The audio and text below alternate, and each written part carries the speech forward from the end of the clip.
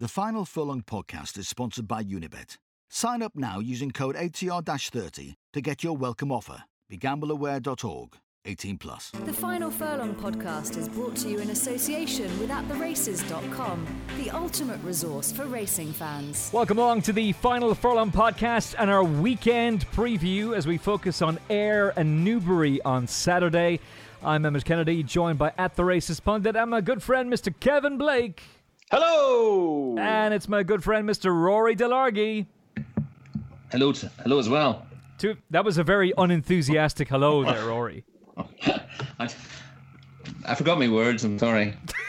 I knew it was hello, but then I got confused. That's a good start. That's a fantastic... This bodes well for the podcast. Well, so, Rory, the Ayr Gold Cup. By the way... What is that this week? Oh my God. Oh no. So I should point out, for those of you who may have missed the last time Rory and Kevin were on together, normally they take each other on, but they agreed on almost everything. So we'll see if that pattern continues or if there's fisticuffs in this podcast along the way. We will start with George Bowen Day. 3:50 live on ITV4. It's the Ayr Gold Cup, and the mighty George Bowen is into 20-1 from 25s. Sebastian Woods is back on board. He was deemed a very unlucky loser at Goodwood. I think it was Timeform, were suggesting that he could and probably should have won. Kevin Blake, you bred him. You've had the faith in him all along. This is his moment. Or is it going to be all about the horse that you caused a massive gamble on because you broke the news that the horse that finished second in the Group 1 at the Curragh on Sunday, Son of Rest, would be going for the Ayr Gold Cup, and his price plummeted from 25s down to 9-2. He's now best odds 11-2. Sure, we'll start off with Georgie. Sure, why not? Look, better than ever. Gone up £20 in his last 6 starts. But all of those 6 starts have come on good or better ground, and I would just be very concerned about what I suspect, looking at the weather forecast, is going to be heavy ground here. He has bits and pieces of form on that type of surface, just bits and pieces that would give you a glimmer of hope, but that's all it would be, to be honest. I'd be very concerned about the ground. He's a good moving horse. He bounces off fast ground. Off near enough top weight here. I think it's just too much of an ask for him. But we'll give him a roar. I like where he's drawn. The race should pan out nicely for him, but I just think he'll struggle on the ground. Would be the happiest man in Ayr to be wrong, but that's the way I feel. It could pan out for him. That is a good enough reason to watch ITV alone, just to see Kevin's reaction when George Bowen bolts up and gets the job done, and then you get to interview. Imagine. And then you get to interview Richard Fahey afterwards as well. But you'll probably just be a little bit like that time you had the Royal Hunt Cup winner at Royal Ascot, and the ITV camera went on you. They were coming back to us. There was no sign of Kevin because you were off celebrating with David Murnane. So it may very well be a little bit like that. You mentioned the draw, Kevin. I think I saw Simon Rowlands and Hugh Taylor talking about this on Twitter today, that there's not really too much of a bias. But you were saying that you like where he's drawn. He's drawn low. Can you explain why you like that? Look, I didn't see Hugh's analysis. I saw Simon's. Simon ran his analysis based on previous Ayr Gold Cups. And his methodology is grand in terms of percentage of rivals beaten, but I would look at it a slightly different way. I looked at it in terms of 6 furlong handicaps at Ayr on soft or heavy ground, because I just felt it would be a little bit more relevant to what is they're likely to face here on Saturday. And my analysis suggested that kind of low to middle is where you'd rather be, but bearing all that in mind. Rory, can you tell me, because I was trying to find this out today, whereabouts in this track did they do the drainage work after last year? Was that on a straight track or a round track, or where was it? That was in the round track, I think.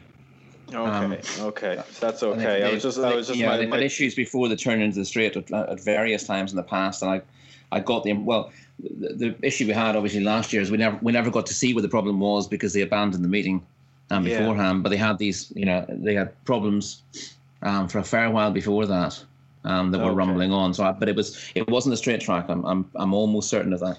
Oh, grand. No, just considering the possibility that some drainage works may have influenced things since we last saw the Air Gold Cup at Ayr, but that doesn't seem to be the case. So look, based on those numbers that I've seen on the type of surface that's going to prevail on Saturday, I'd rather be low to middle. But look, as much as anything, look, people can get very worked up about the draw. Pace is probably more important than draw. And I'm looking at it here. I see a fair bit of pace down low. Flying Pursuit in 3, Ice Age in 2, Kimberella in 1 is likely to go forward, and then it spreads out towards the middle. Major Jumbo in 9, Muntadab 12, and for those that are looking at horses drawn high, there's a little bit of encouragement there from Just Another Bottle is out in 25, and Perfect Pasture likes to go forward as well in 24. I was watching the draw for this, the live draw, earlier today. I don't know. Did any of you watch it? I did not watch it, but I'm sure it was riveting viewing. I watched it, right? And the way it works is your horse is pulled out in a hat, and a representative of Connections picks the draw, okay?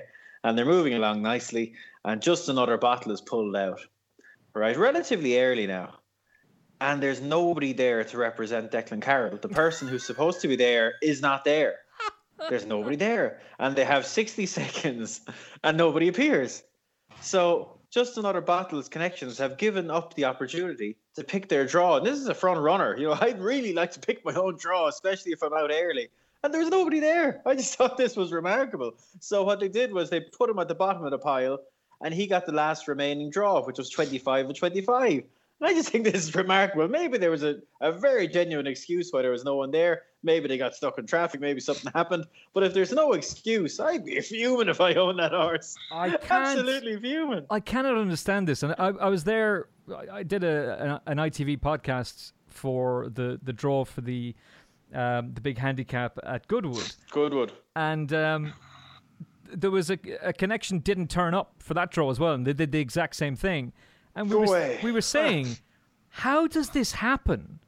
Like, how did Lucy was running the draw, and she was saying that it's really frustrating for them as well, because you're then left in this situation where you've got 60 seconds for the person to come. If they don't arrive, then you've got to put the number to one side, and Rishi kicked on with the draw and move on. But it's a huge race. It's a valuable race. You can argue whether or not the draw is important, but surely you want to be there, and you've got plenty of notice. You know all about it, so how can you not turn up? Bizarre. Hey, look, he might well go and win, but you've essentially given up. You've guaranteed yourself the least desirable draw, where people's opinion is right or not. I just thought it was a bit mad myself, but no way. We'll move on. And I'll talk about Son of Rest. Yes, so you teed me up for that. So Son of Rest is drawn in 17. You were talking about low draws. Is that putting you off? I would have rather 7 than 17. He came out relatively late in the day in the draw, and I know his Connections would have been more than happy to take something more like 7 than 17. But it is what it is. He's not a horse. He can miss the kick occasionally, but I suspect they'll want him kind of better than mid-division. And as mentioned, you have Muntadab in 12. You've Major Jumbo in 9. Gunmetal potentially could make the running from 15. He made the running last time, but that was a bit of a change of tactics. So there's pace around there. And I noted in the sprint today they all ended up the middle, which, these jockeys are funny. They're herd animals. They could change. That could all be changed by Saturday. But I'm happy enough with his draw. I know the case for him is quite straightforward. He's a relatively unexposed 4-year-old, and it's been clear with him for a long time that soft ground is very important to him. And if you isolate his record on soft or softer ground, he has a very consistent profile. And some people might look at his form and say, "Oh, does this horse prefer 5 rather than 6?" I would suggest not. I think he's only had 2 runs on 6 furlongs on soft or heavier ground.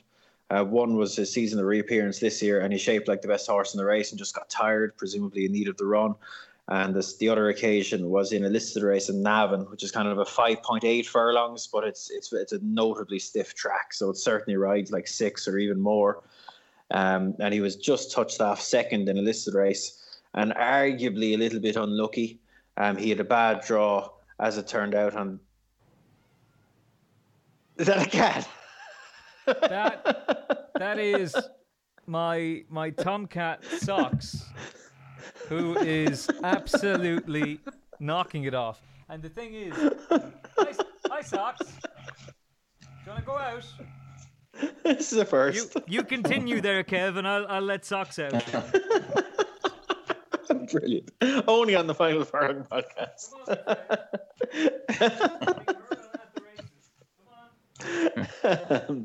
What is Socks out to run? They have Socks, and he has Socks, and he has Moscow. Moscow. Right, Jesus, where was I? Yes, so unexposed over 6 on soft ground, basically. He often shapes like when he's running over 5 that he would appreciate further. And I would think this course and distance on the prevailing ground would really suit him.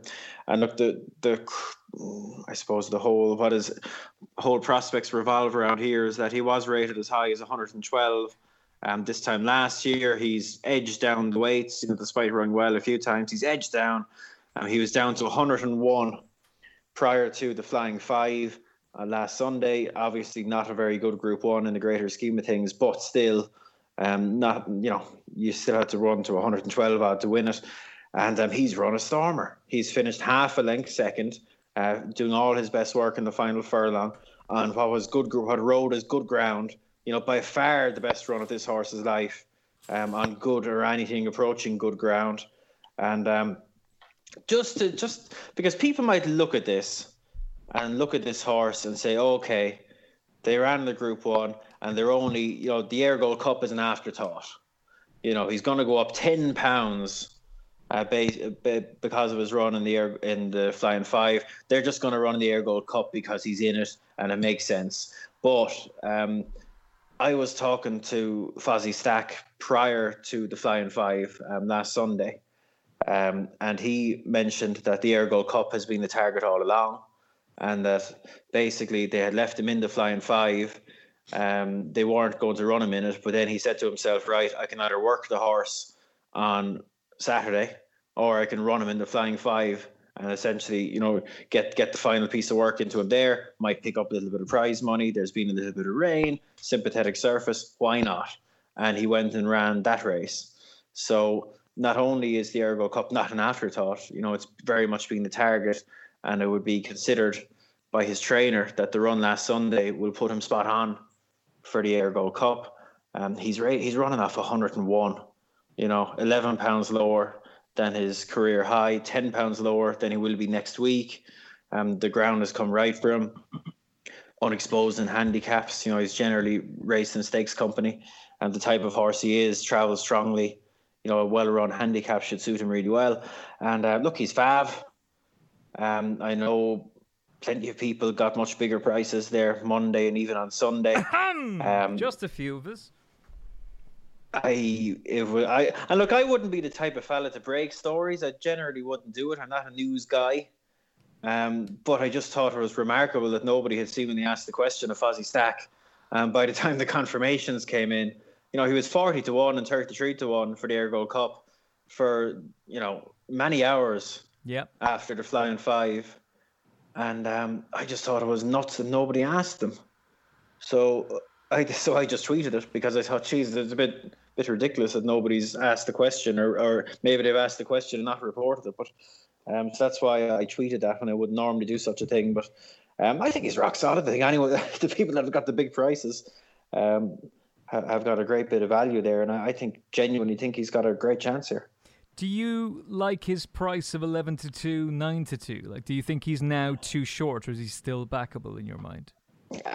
He's the right price now. He's 5-1, ever a good price in an Air Gold Cup. But look, he's 10 pounds well in. and I fully believe he's capable of running to his new mark. So it just comes down to getting a bit of good luck on the day.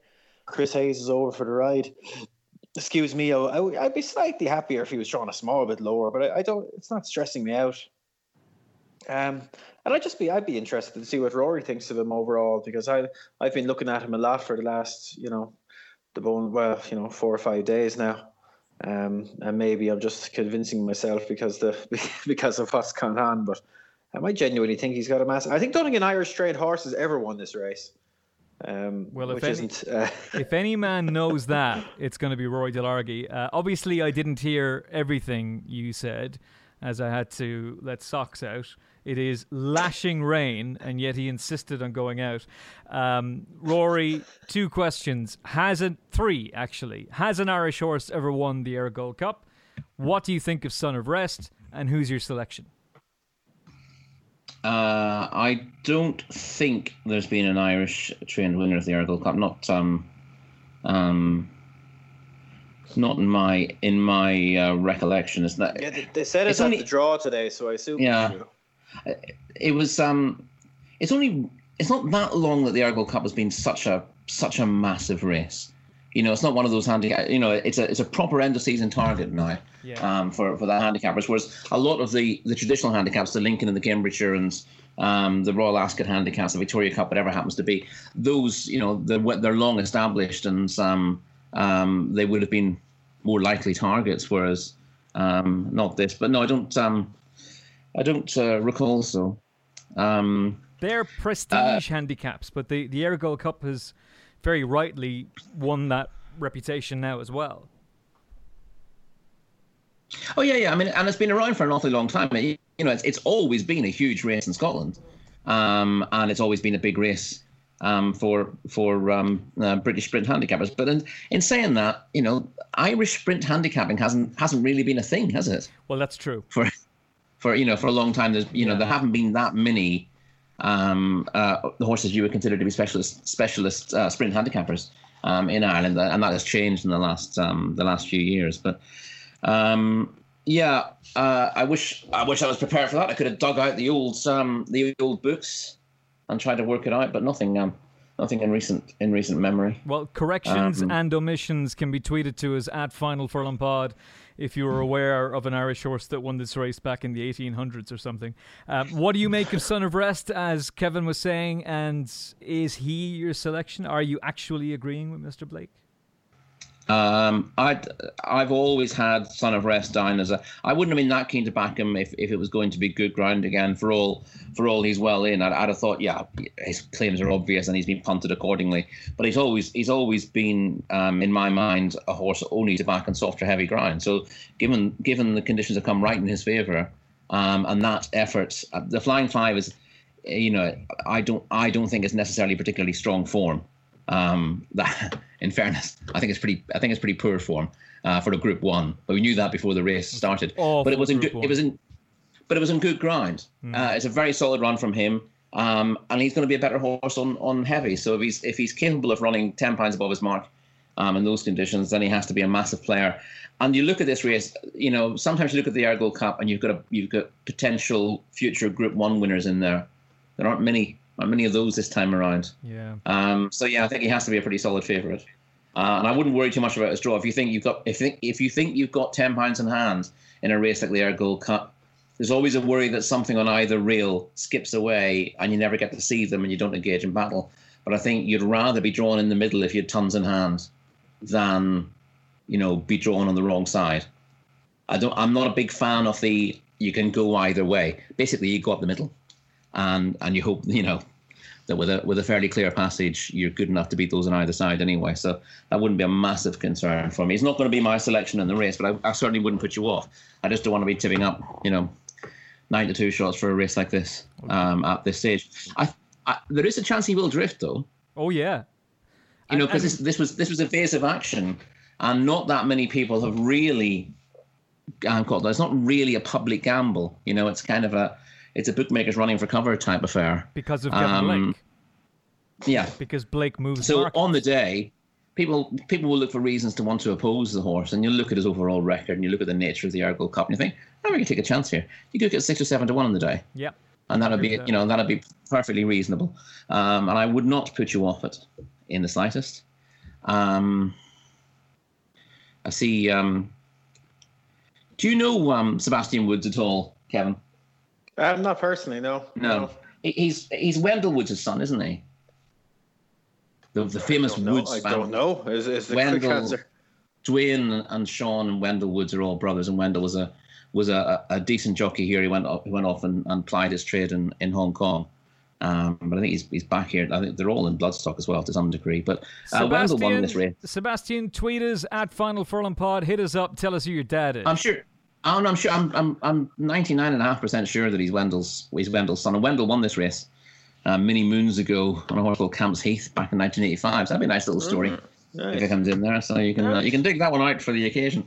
I am going to go though for I'm going to go for what I think is as a solid each way bet in the race, and there are 2 angles for it. One is just the horse has got absolutely loads of top-notch sprint handicap form and a very good record on the ground, and the other one is the jockey. The horse in question is Ice Age. He ran at the Curragh the other day as well. He was beaten just under 2 lengths in a race he'd won the previous year in the Bold Lad handicap. He only finished 7th, but he's on the wrong side of the track. I think he was second in his group, but he was beaten, less than 2 lengths overall in a 26-runner race off a mark of 105. If you go through his record, he's got a decent record on good ground.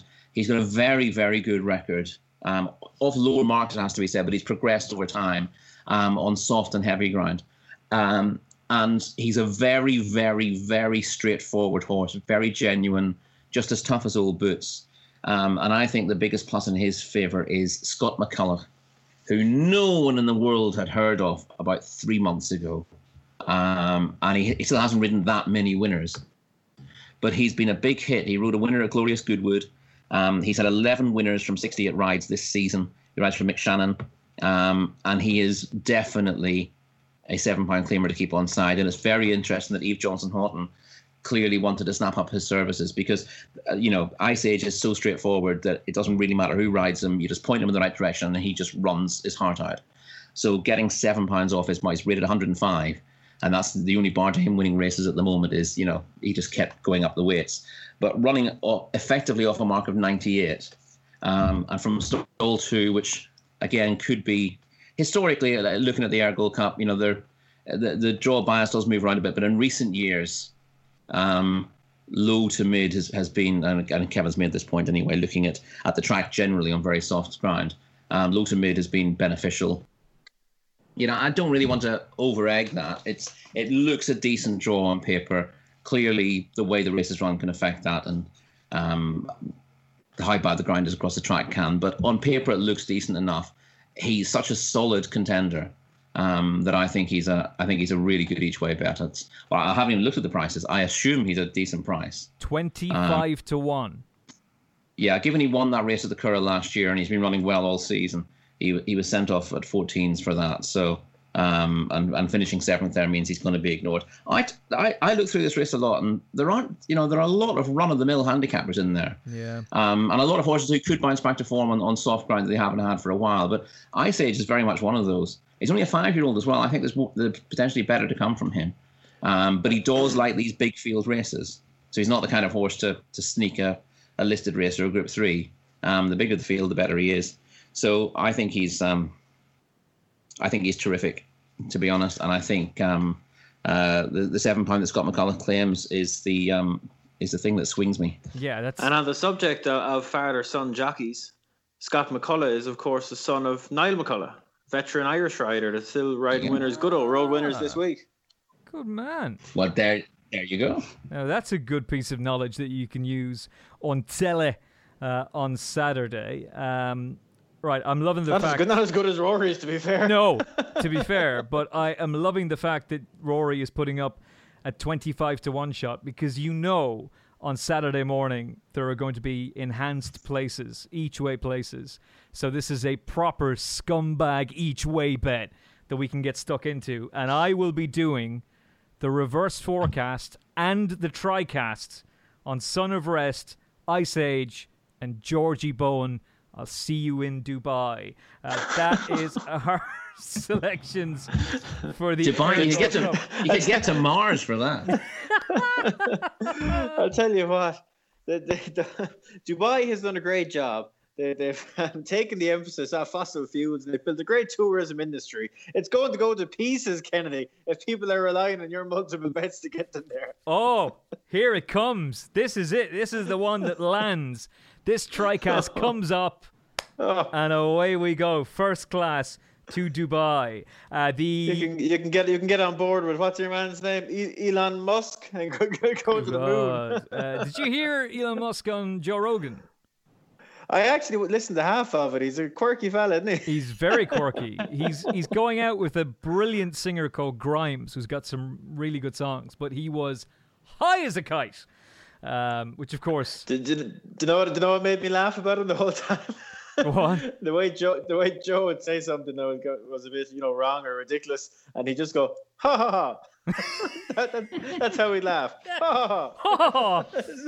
It got me every time. Not awkward at all. Anyway, Joe Rogan, world's #1 podcast. Check it out. Right, the Silver Cup. Might try that. Might try that out. See, does it work for me? just go ha ha ha. At average times, I think that would get very annoying very quickly, Kevin. The Silver Cup. I'm hoping that you boys have managed to crack this. We'll start with you, Rory. What is your thoughts on the consolation race, the Silver Cup at Ayr? Well, don't call it the consolation race when you get the Bronze Cup on Friday. True. And who knows when the Paper Cup will be run. Oh, it.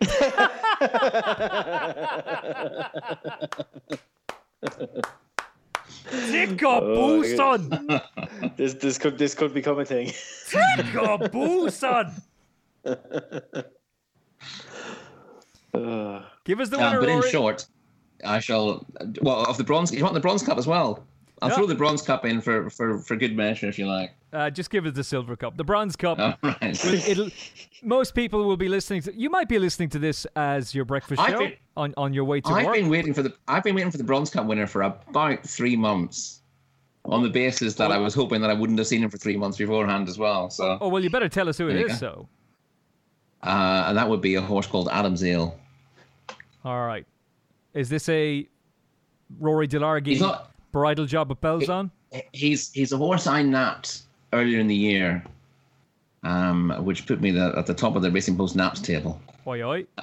He won at 20s at Ripon, but he was 33s all day, and then was clipped into 20s at the off, and he won. He won first time out for he runs in the colours of Soba as well. He won first time out for Marjorie Fife last year at Haydock, absolutely bolted up, and then he ran dreadfully, turned out reasonably quickly. And they did the same. And I didn't say to Marjorie Fife, because I'm not on speaking terms with Marjorie, but I said to other people what they need. What they need. I'm not on speaking terms with Marjorie. I just don't know her. I know a man who does. It'd be easy enough. That was a very misleading comment there, Rory. Like, oh yeah, me and Marjorie, we just don't get on at all. Marjorie's grand. She's not just grand. Marjorie's grand. Grand. And I did. Grand. I suggested to other people that if he was my horse, he'd run once a season. He'd run once in the spring, and then he'd have the whole season off and come back and run again in the autumn once, and that'd be the lot, because that's all he can do. He runs brilliantly first time out. Looks to be doing it within himself and ready for loads more racing, and then he disappoints straight away. So he won at Ripon, he disappointed then next time, and he's been off since 130 odd days, and comes back on Friday for the Bronze Cup, and hopefully bolts up. And that is, loves the heavy. To confirm, that's Adam's Ale. Adam's Ale. All right, 20-1, 6 places in the Soba colours, from the Soba family. Did Soba win the Chesham? Am I thinking? No. Soba won the Stewards Cup. Well, I'm thinking of Seba. Oh yeah. No. Soba was this rides to riches filly. She was absolutely useless as a 2-year-old. She ran loads of times and never managed to get near a place. And then as a 3-year-old, she started winning. She won something very, very ordinary at Hamilton, I think, to kick off. And then she just kept winning races. Dandy Nichols used to ride her for David Chapman, and David Chapman's sister, Muriel, owned her. and she owns Adamsdale as well. Well, hopefully you are listening to this podcast either Thursday night or Friday morning on your commute to work, on your way into college, on the school run, whatever it is you're doing. Maybe you're doing your washing. I had to do a bundle of it earlier on today. So whatever it is you're doing, hopefully you're getting on at 20s with some bookmakers paying 6 places and making lots and lots of gravy. Silver Cup. Give us the winner of that. Silver Cup. We're looking for the treble here, aren't we? Yes. That's your Dubai job, isn't it? Never mind the silver, tri-cat. and gold. Shared equity is where I'm going in the Silver Cup. Again, really tough race. But shared equity, a horse who stays a little bit further, but is effective at this trip, shows a lot of his best form in soft ground. He was a winner at the Derby meeting. I'm trying to work out if it was actually Derby Day. He won a 7 furlong handicap on soft ground. It would have been Oaks Day, wouldn't it? He won there. Hasn't had his ground since. Has a very good record in big fields and soft ground. Trained by Jed O'Keefe, of course. Again, he's reasonably well drawn on paper in stall 6. And in a tough race, I thought, you can make a case for a lot of horses in here. I'm looking forward to Kevin putting up Marek. But I thought he would go well. I'd be annoyed if Alcawa wins, because I tipped him up at the weekend at the Curragh, where he was a place in front of Ice Age in 6th. And again, I thought he was well drawn that day. It turned out he wasn't. He's an interesting one as well from stall 4. He's probably going to be a slightly shorter price. There's an interesting. It probably won't happen now, but the horse drawn in stall 1, Oil de Tigre. Tigre. He has a habit of going all the way across the track. He did it at Goodwood 2 starts ago. He's got a really good record at Goodwood, but he ran in the race there when he was drawn on the outside of the field at Goodwood at the tail end of August, and he's drifted all the way across to the far side rail in a 6 furlong sprint at Goodwood. Not a big field either. And it could be interesting if he gets out towards the head of affairs, which is a little bit unlikely, I think, and then drifts across the track from stall 1. Because once he starts drifting, there's no stopping him. It may well be that he's isn't as good at air. It may well be that he's midfield and he does it. But there's a vague possibility of him carrying sections of the field across the track, which would make for an interesting finish. And a holiday for Poppy Bridgewater. Well, it's not Poppy's fault, is it? Let's not be harsh on Poppy before the event. No. That's the problem. Is that the horse will just be out of control. Yeah, Sophie Ralston rode him at Goodwood, and there was no. I mean, she's obviously a fairly inexperienced rider, Sophie, but she's got a really good tune out of this horse this season. But she could not steer him straight at Goodwood, and it would have been a hard job for anyone else to do the same thing. Okay, Kev, who's your selection for the Silver Cup? I'm agreeing with Rory. Shared equity was the one I landed on. Excellent. Because I think I see little bits and pieces of pace other than him, but it's mostly drawn way away from him at the other side. And the conditions are important. He stays a little bit further than this. He's just £2 higher than he was when he won at Epsom. And yeah, I was struggling to get up loads of enthusiasm for much of the rest, to be honest. And he jumped out. He's been as high as 105 there, 2 and a bit years ago. Ground no problem. So yeah, he did for me. But I have to give a mention, as Rory correctly anticipated, to the great Marek.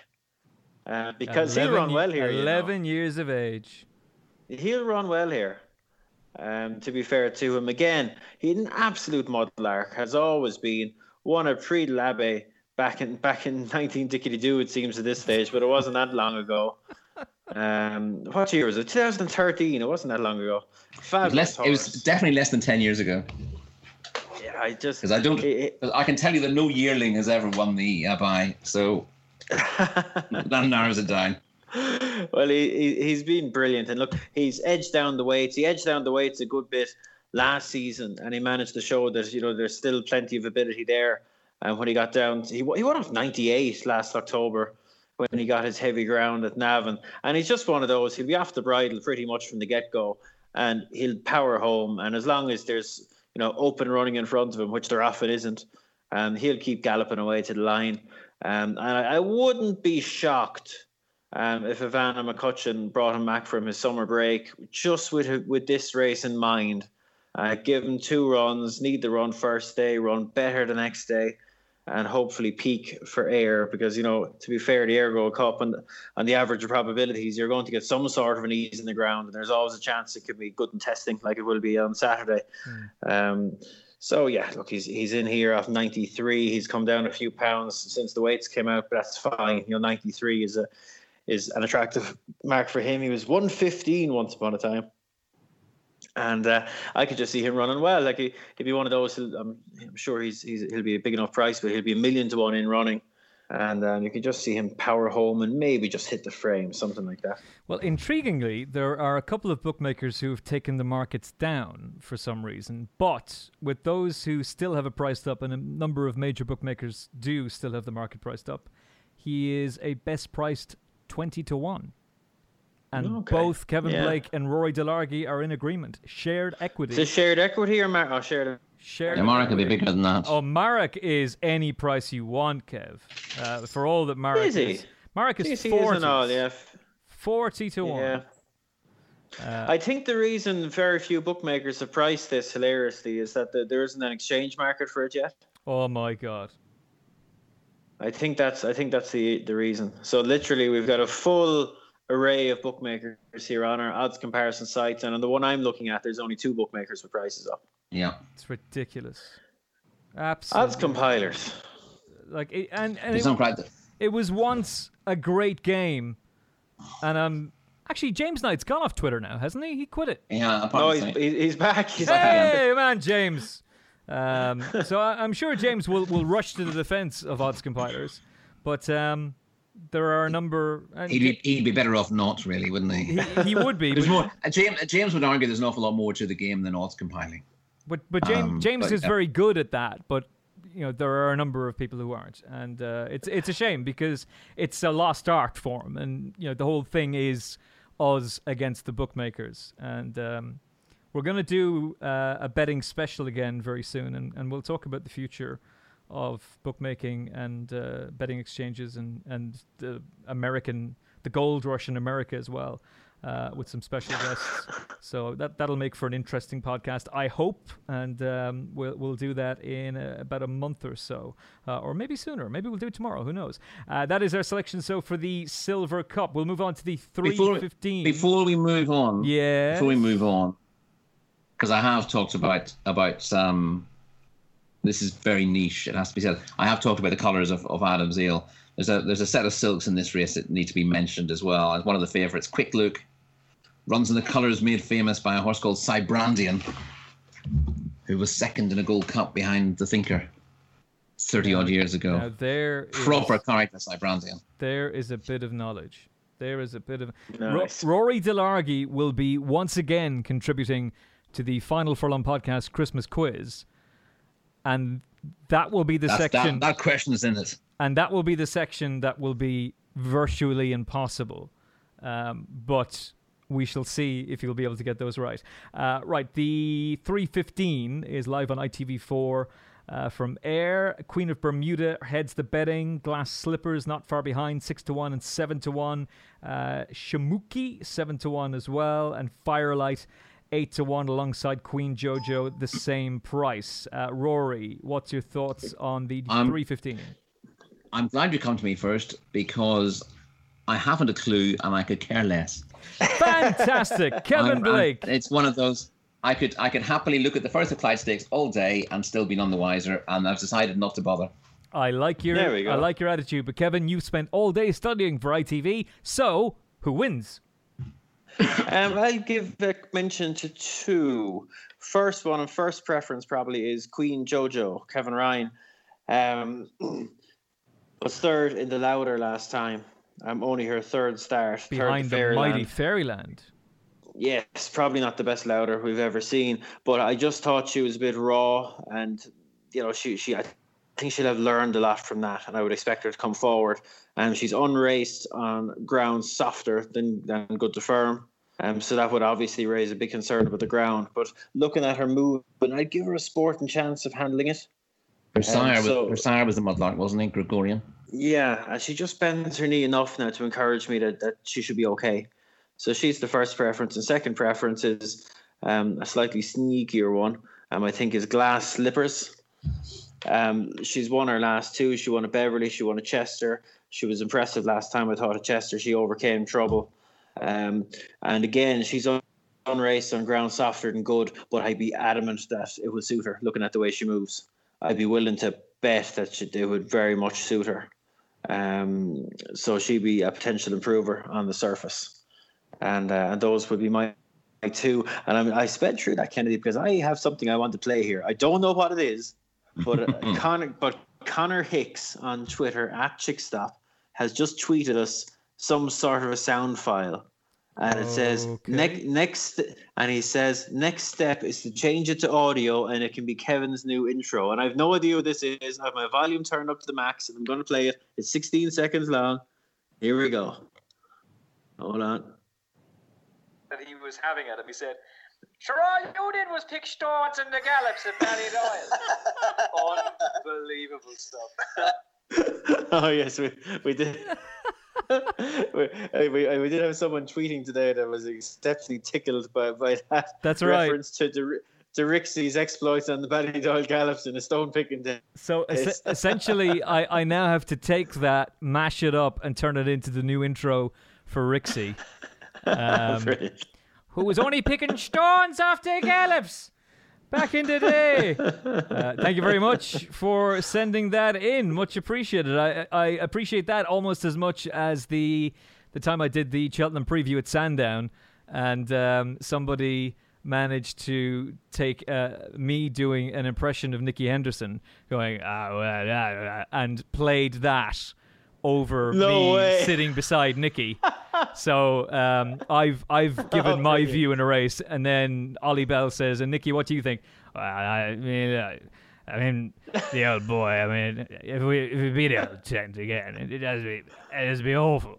It was pretty damn good, in fairness. The 2 o'clock at Ayr, the William Hill supporting the fight against Parkinson's handicap, which deserves full mention because it's an awful disease, and well done to them for supporting it. Day King for Said Bin Sarur, who is back in form, and Hector Crouch, 9-2. Borodin for Richard Fahey and Paul Hannigan is the same price. Border Force 8-1. Dolphin Vista 8-1. Roy Delargy, do you have a view on this? Where are we now? 2 o'clock at Ayr. The 2 o'clock at Ayr.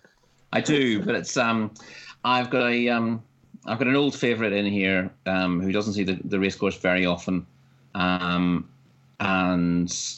still has a lot of ability. Difficult to know how ready he's going to be for the race. But that was something you would have mentioned when he appeared last October after a break of 2.5 years. But Chate, a horse who once broke my heart. He won a big handicap at Haydock as a 3-year-old when there was an absolutely monstrous Scoop 6 rollover. And this was in the days when the Irish field had a lot of respect for my tipping ability and asked me to run a syndicate. And we got through to the last leg, and everyone left me and they said, just do whatever you like. No one's gonna give any selections to you or say you should do this or that. And the only advice I was given was make sure you put the favourite in the last leg, so that people who are so inclined can lay it and get their stake back. So I chucked Chate out and put the William Haggis trained favourite in instead. And Chate beat our selection into seconds. Oh, Rory. I like the way you did yourself down as well before we got stuck into this race by saying back in the days when I was respected for tipping. You still are. I don't think they'd asked me to do it now, though. It was incredibly stressful. We did it for 2 weeks. We ended up making there was quite a lot of money. It was a lot more money than I thought there was going to be when I was asked in the first place. Oh, just a few people, a couple of £100, and it turned out to be, more like a 5-figure sum. Wow, a significant 5-figure sum. And we got multiple places the first week and made a small profit out of the place fund. And then we did the same second time around. We ended up making a small profit with the rake on that. But it would have been something else if we'd nailed the winner. Oh dear! But that's life. And ironically enough, in this contest, Chate was my nap when he ran at Leicester at a big price last October, when I was desperate for a big price winner for the Naps table again.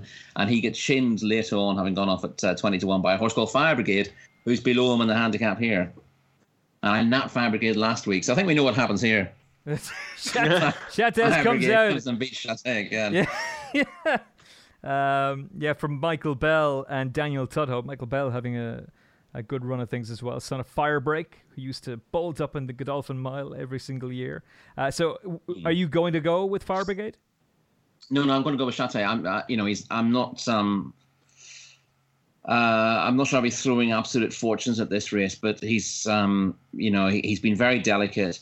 Alan King always thought he was going to be a very good hurdler, but he just doesn't stay. Doesn't stay wherever they run. They run about Kempton on good ground, and he doesn't get home.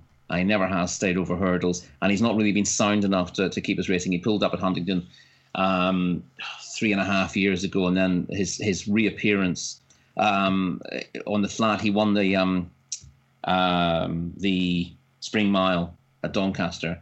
He bolted up in that off a mark of 96. And then his next run was 2.5 years later at Leicester, and his only run since has been over hurdles again. When clear again, he didn't stay. Yeah. So he must have heavy ground because of his legs. And with horses like this, and Alan King's been in the game an awful long time. You don't give them a prep and try to get them a bit fitter. You've got to get them as fit as you can and run them. You might only be able to get one run a year into them, but they have to be fit when they turn out. So I don't think he'll be lacking in that regard. The problem is, he's rated now. He's actually gone up £1 for getting beaten at Leicester last back end. The form's worked out well enough anyway. And if he runs to a similar level, he's going to run well. He has to be a big price again, though, because he's a 7-year-old who hasn't won since 2015, and he's racing off a mark of 98. He's never been higher in the weights. So I think he has to be a big price, but I think he could run a big race once again. Best price 20-1, and of course Kevin Blake will be agreeing with you, as he is a gelding by Dandyman. Oh yes, the great Dandyman, sire of sires. For me, from an emotional point of view, as I stupidly let my heart rule my head, I'd be going for Borodin, because he is a son of the last crop of the mighty High Chaparral. Who was a one of the best racehorses to grace the turf, and was making himself into a top-class stallion as well. So this is his last crop of 3-year-olds. But Kevin, who would you be interested in here? I'm going to take a little swing on Border Force, trained by man of the moment, Carl Burke. Yeah.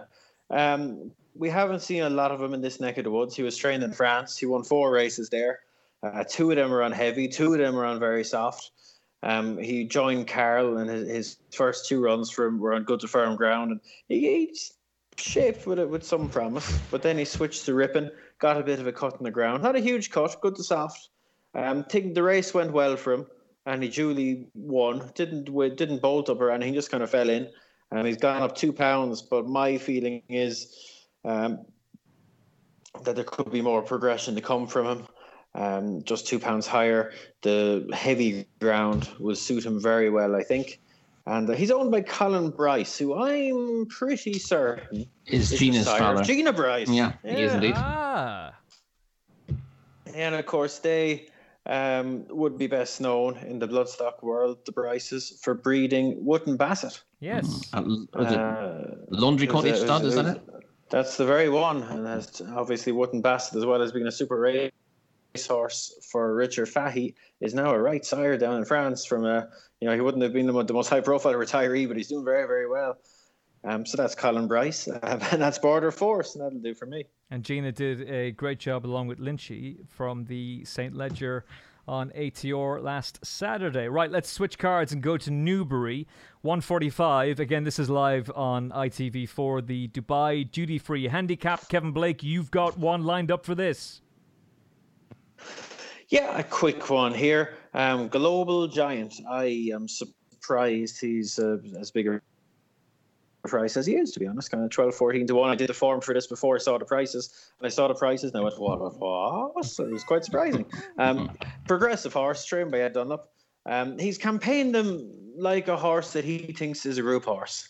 All the way along, he was rated, I think, 88, and he ran him in the Hampton Court, which is a kind of a mad thing to do, and you'd only do it unless you really thought you were sure he was a group horse to spoil his handicap mark like that. And he ran well, finished 5th, ran him over 1.5 miles. Next time, wasn't a good idea, I don't think. Didn't work out.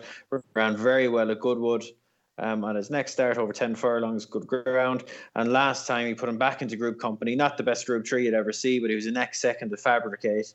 And this race was an early closer. And that run behind Fabricate came after the weights closed. So he's £4 well in. And I just thought he's going the right way. Course distance should suit. He's likely to be kind of held up mid-div. There looks to be a bit of pace here. Adamant's probably going to make the running, and there's 1 or 2 in there that might keep him honest. And yeah, I just thought he was overpriced. Yeah, and some odds compilers, some of them it seems do still exist. Obviously, agree with you because there's a few going 8 to 1, but 14s is readily available. About Global Giant and the 145. Rory, for you, are you in agreement here, or are you taking on the Blakester? Oh, I think you know where I'm going here. Uh-oh. And that is with the mighty Buzz. Who we've talked about God knows how many times this season, and it hasn't happened. The one time we didn't talk about him was when he ran a midweek meeting at Nottingham in the middle of last month. I'm guessing as a last-ditch attempt to get him into the Ebor, which was unlikely to happen even if he had one, I think. But he clearly didn't stay the 1.6 mile trip at Nottingham. Travelled like the best horse in the race, was well backed. Sent off 9-4 favourite, cruised into it, hit a brick wall with 2 furlongs to run. 1.5 miles, clearly the limit of his stamina. And again, we have the usual issue with him in that he probably doesn't want quick ground. The going in advance at Newbury is good to firm, but there's plenty of rain coming. And that will do very nicely, thank you. If the rain arrives and he gets good at soft ground, then he's got a big chance in my book. The handicapper has nudged him up now to a mark of 93. He was winning off 88 at Kempton, but we talked about him since that. And I thought, the mark of 93, which is what he was carrying forward anyway, I thought was very workable. He's obviously not been dropped for that run at Nottingham, but for me, it was a purely non-staying performance. It still suggested he was going the right way. And he's very lightly raced in handicaps. I think there has to be a big race in him. It may well be the big race that's in him is the November handicap, and Huey's working his way towards that. But that doesn't mean he can't win on Saturday. Doesn't mean he can't win this. And to be honest, a bird in the hand is worth 2 in the bush. So as a great man once said. Indeed. So I'd be hoping Buzz would be off for his life. The presence of Charlie Bennett on board is not going to have anyone falling over themselves to take the prize. But Charlie's ridden, he probably rides more horses for Huey Morrison than anybody else. Mm-hmm. He's been his claimer for years now. He's not a particularly high-profile jockey. He's not a sexy jockey, but he'll know the horse very well. I don't want to say he's well drawn in stall 1, because I often make the case that stall 1 can be an awkward draw to overcome because everyone assumes it's okay. You end up finding yourself, you can find yourself in an awkward position if you don't do anything proactive. But I'd rather be drawn low than high. And and again, if they want to come up the middle of the track, that'll be fine for him as well. Gives him a bit of room to operate and he's definitely got a touch of class above his handicap mark. We've made those points before. Yeah. And he's not going to, if the ground is good to firm, he's not going to run. Because we've seen that before. He's been declared twice and been a non-runner twice in very, very high-profile handicaps. Because Huey does not want to risk him on the ground. But it looks like it's certainly shaping up like autumn around here at the moment. I can tell you that. Well, it's I'll tell you, how long now, the Largy, huh? You know that Newbury's not an all-weather track, do you? Huh? This horse, he's 3 for 3 on the all-weather and 0 for 5 on turf. Sure, he's got no chance. When we've had a lot of time, I've talked about his turf runs as well. He's been a big eye catcher.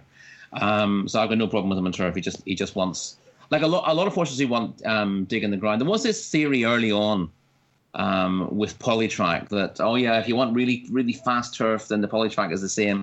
And you speak to trainers now, and they'll tell you just the opposite. Horses who don't want really quick ground, don't want it, they're a little jointy or they're heavy tops. They're a lot happier on a Polytrack surface because it's got more natural give in it for them. It's a lot kinder to them. And a lot of horses who want good soft ground, they're not mud lovers. They just need to have ease underfoot to do themselves justice.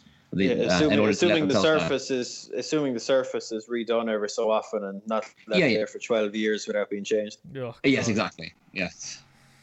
Kevin, no offense, but I got to go at Rory and Buzz. 20-1. This is finally the day, and we will scoop the loot in the 145.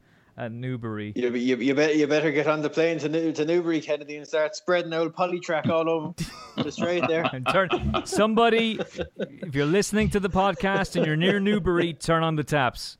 Turn on the taps now. The Polytrack tap. But by the way, producer D called me yesterday to say that apparently Norville is out and rehabilitated and will be back on the show.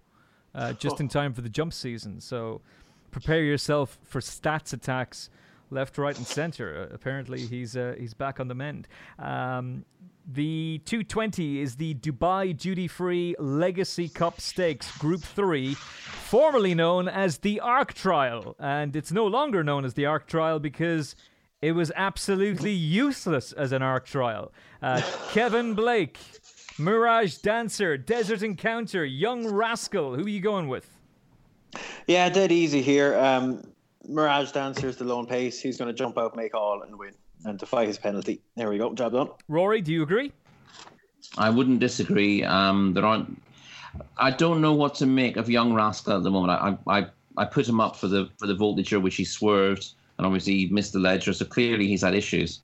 He looked good early in the season.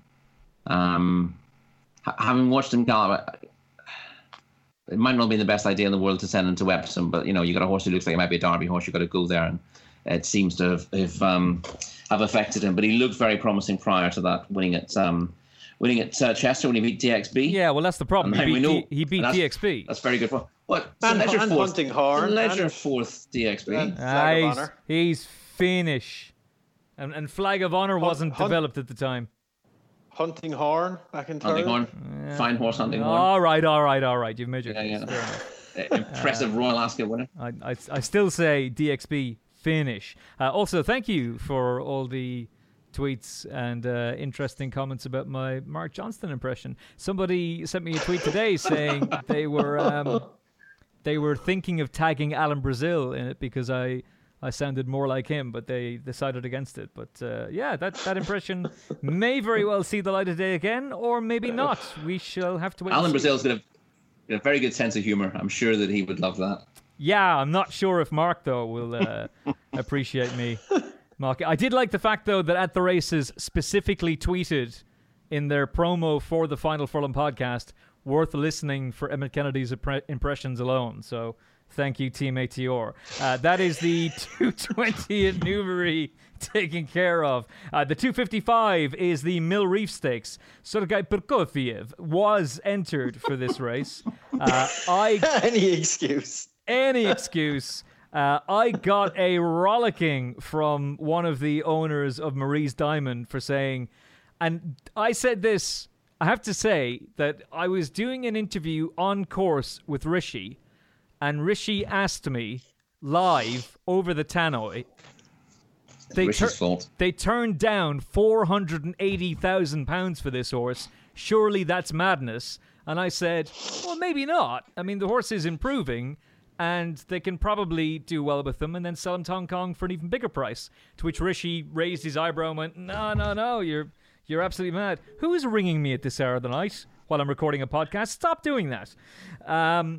And I made that comment on Twitter that, oh God, the guys should have taken that price. And one of the owners had a pop at me straight away. So hello, owner. You're now 7-1 for this race, having turned down 480,000. So Shine So Bright. See, they wouldn't necessarily have turned it down. It could have been a reserve. He was down as not sold for 675. So I assume they had a reserve of 700. Wait. What? 675 it was. Yeah, but he's down as not sold. So what would have happened there, almost certainly, is the reserve was 700, and there mightn't have been a single bidder. You know, you don't know if there's nobody bidding. The auctioneer will create imaginary bids to bring it up to just below the reserve. I was reading. That's the way it works. I was reading a very interesting historical case of this, where the owner is no longer liable to take legal action. But Terry Ramsden, who bought Katie's, who won the Irish 1,000 Guineas, and did she win the Coronation Stakes as well at Royal Ascot? This was in the mid '80s. And he wanted to sell her at Goffs, I think, and put a reserve of 3 million on her, which for an unfashionably bred broodmare was unlikely to be successful at that stage. But she was let out unsold at 2.95 million. So but no one bid for her. Yeah, everyone who was interested just went, forget it. You brought us over for this. Somebody did bid just under. Yeah, right. No, but I think that's what they do. That's not. There's nothing nod or wink about that. Like that's no. That's how it works. Yeah. This is something that we've been promising a Bloodstock podcast, and we are going to do it. I have a guest in mind, and I need to see if he's up for doing it. But it's a he?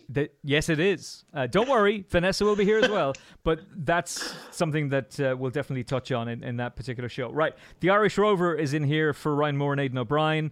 The No Nay Never Colt. Is he now exposed, Kevin, after running that huge race at Doncaster just a few days ago, 9 days ago by the time the race comes up? Or does he have a genuine chance here? Or is this a race where Marie's Diamond can bounce back? Genuine chance for sure. Shaped well at Doncaster. Showed a good turn of foot to get to the front and first time blinkers and just didn't quite last home. Marie's Diamond could have the pace to himself here, which would certainly be a help to him. He's a lovely horse. He tries his hard. He's consistent. Yeah. Last time was obviously disappointing, but over in the Pre-Mornay, but we'd hope he'd bounce back from that. Struggled to have a strong view in this. Kessar would be the one of the market leaders that would make the most appeal. Improved at Kempton last time. I'm hoping he can transfer that onto turf here. And if you wanted one at a slightly bigger price, I was impressed with Garris last time, if I'm pronouncing that right. Has loads to find in the form book. You know, he bolted up last time. The second came out and was well beaten off 71 in a nursery next time. So, you know, you're dealing with pretty average form. But I just like the way he goes. He's a typical acclamation. Lovely way of going. Looks a talented horse. Needs to step up a fair chunk here. But it wouldn't shock me if he did. €130,000 purchase as well. Rory, your view on the 255, the Mill Reef Stakes? Yeah, I don't think I'd have an bet in the Mill Reef. I would, though, echo Kevin's thoughts on Kessar. His penultimate run at Ripon was forgivable. He was stuck on the outside of the field. I wasn't sure where I stood with him. I thought that I thought he had plenty to do going into the Serenia Stakes last time out, but he was very impressive. That was a big step up. It may just be that he was suited by Kempton. He certainly wasn't suited by Ripon. Ripon's a track that doesn't suit a lot of horses. And if you get off on the wrong foot at Ripon, it's a terrible track. You're always, if you're on the outside of a small field, you've got the ridges all the way down, but you've also got the horses kind of edging towards you in the latter stages as well, which can be off-putting for other horses. So certainly forgive him that, and his record looks a lot better if you take that out of it. But as you said, you know, aside from the Kempton win, which is very impressive, he's just got that novice at Windsor to his name. But he did that in a decent time as well. So that gives hope that he's going to be fully effective on turf. So that's where I would go race-wise. All right. The final race that we're going to talk about is the 330 at Newbury. It's over 5 furlongs, the Dubai International Airport World Trophy, Group 3 stakes. Equilateral is currently favourite, and seeing as he won last time out, this is his opportunity to go and bounce to the moon again. Sioux Nation is 6-1. Give it up.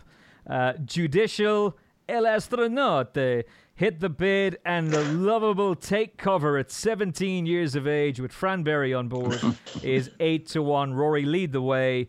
Can Take Cover leave not a dry eye in the house?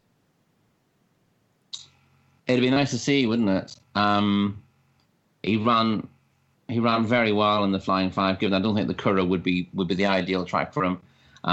He won this race last year. He was better than ever winning this race last year at 10. The track's not a problem for him. This is not an especially strong contest, all things considered. So I wouldn't be backing him. But it's one of those races where if you didn't have a bet, you'd be cheering him on, wouldn't you? And he's been close to his best this season. And he does handle soft ground if the rain comes, so you certainly wouldn't rule him out. I have no idea what to make of Equilateral these days.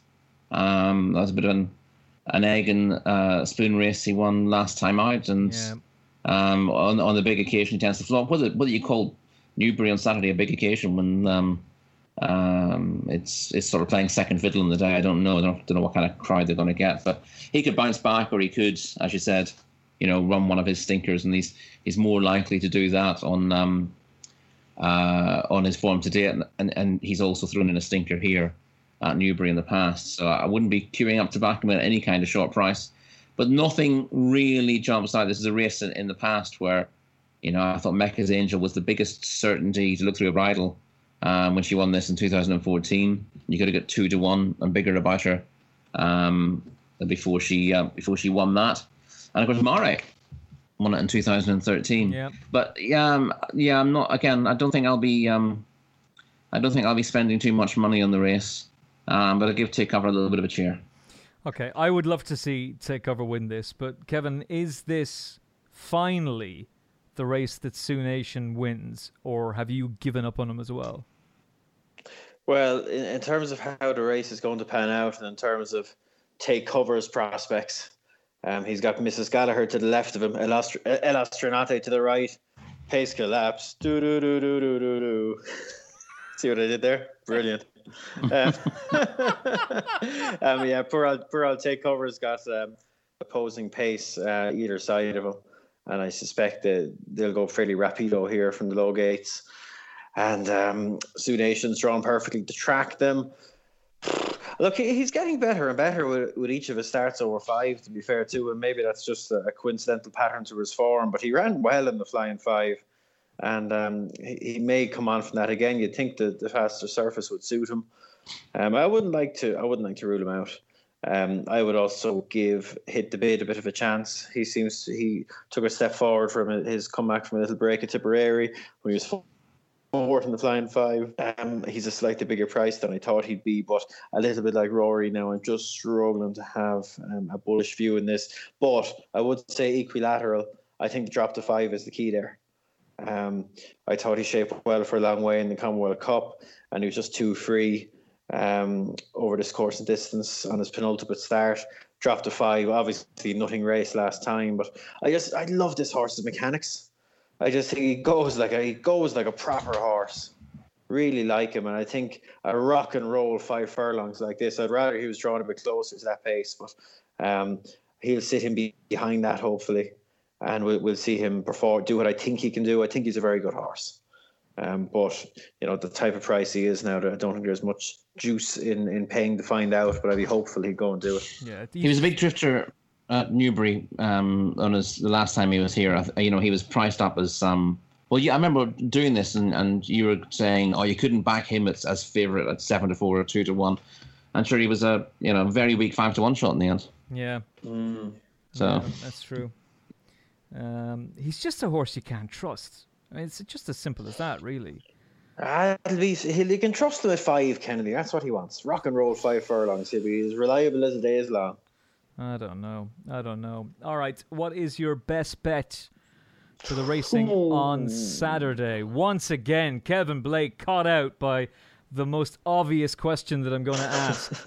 So, Kevin, what do you think? Your best bet? As he flicks wildly through a mass of paper in front of him. Best bet. We should just stop asking this question, shouldn't we? Yeah. You should write them down on a piece of paper when we're talking. You know, we've got you strapped up to this lie detector, and it's peaks. It's peaks here and here. That's your best bets of the weekend. I feel like I'm a short Mirage dancer would go and win, but we'll put up Son of Rest, in for a penny, in for a pound. Oh, good man. The man who broke the news and launched a massive gamble is napping him, and you caused a huge gamble. I'm not a news reporter. I never tweet stuff like that. But it was out to go to my heart. But like that tweet generated so much activity. It was huge. I just couldn't believe no one had asked the question. Well, I really couldn't, I suspect some were trying to keep that information to themselves, but not Kevin Blake. Honourable and ethical. Rory, your best bet of the weekend. Well, I could spoil the fun for your multiple bets by putting up Ice Age. Reverse forecast. But instead, I will put up Buzz. TMB.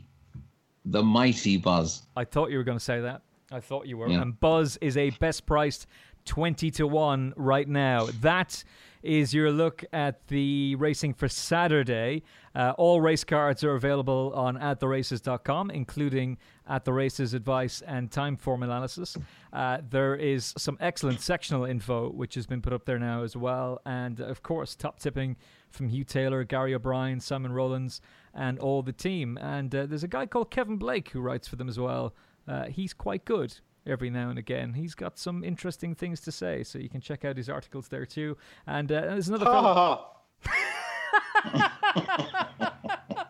And on that bombshell, we're done. Rory Daragi, thanks so much for joining us again. Hopefully we'll chat to you again next week. Thank you and goodbye. And better than hello. Kevin Blake, best of luck on ITV, my friend. We will see you on Monday. Good luck. Thank you for all the kind words on social media. We're back with a brand new podcast for At The Races on Monday. Enjoy your weekend. Thanks for listening. We'll see you then. God bless. The Final Furlong podcast is sponsored by Unibet. Sign up now using code ATR-30 to get your welcome offer. BeGambleAware.org. 18+. Have you downloaded the free At The Races app yet? With easy-to-use race cards and form, expert daily tips, plus video replays and in-app betting, it's the app that no racing fan's phone should be without. Available for free on your iPhone or Android mobile. Visit attheraces.com/app for more details.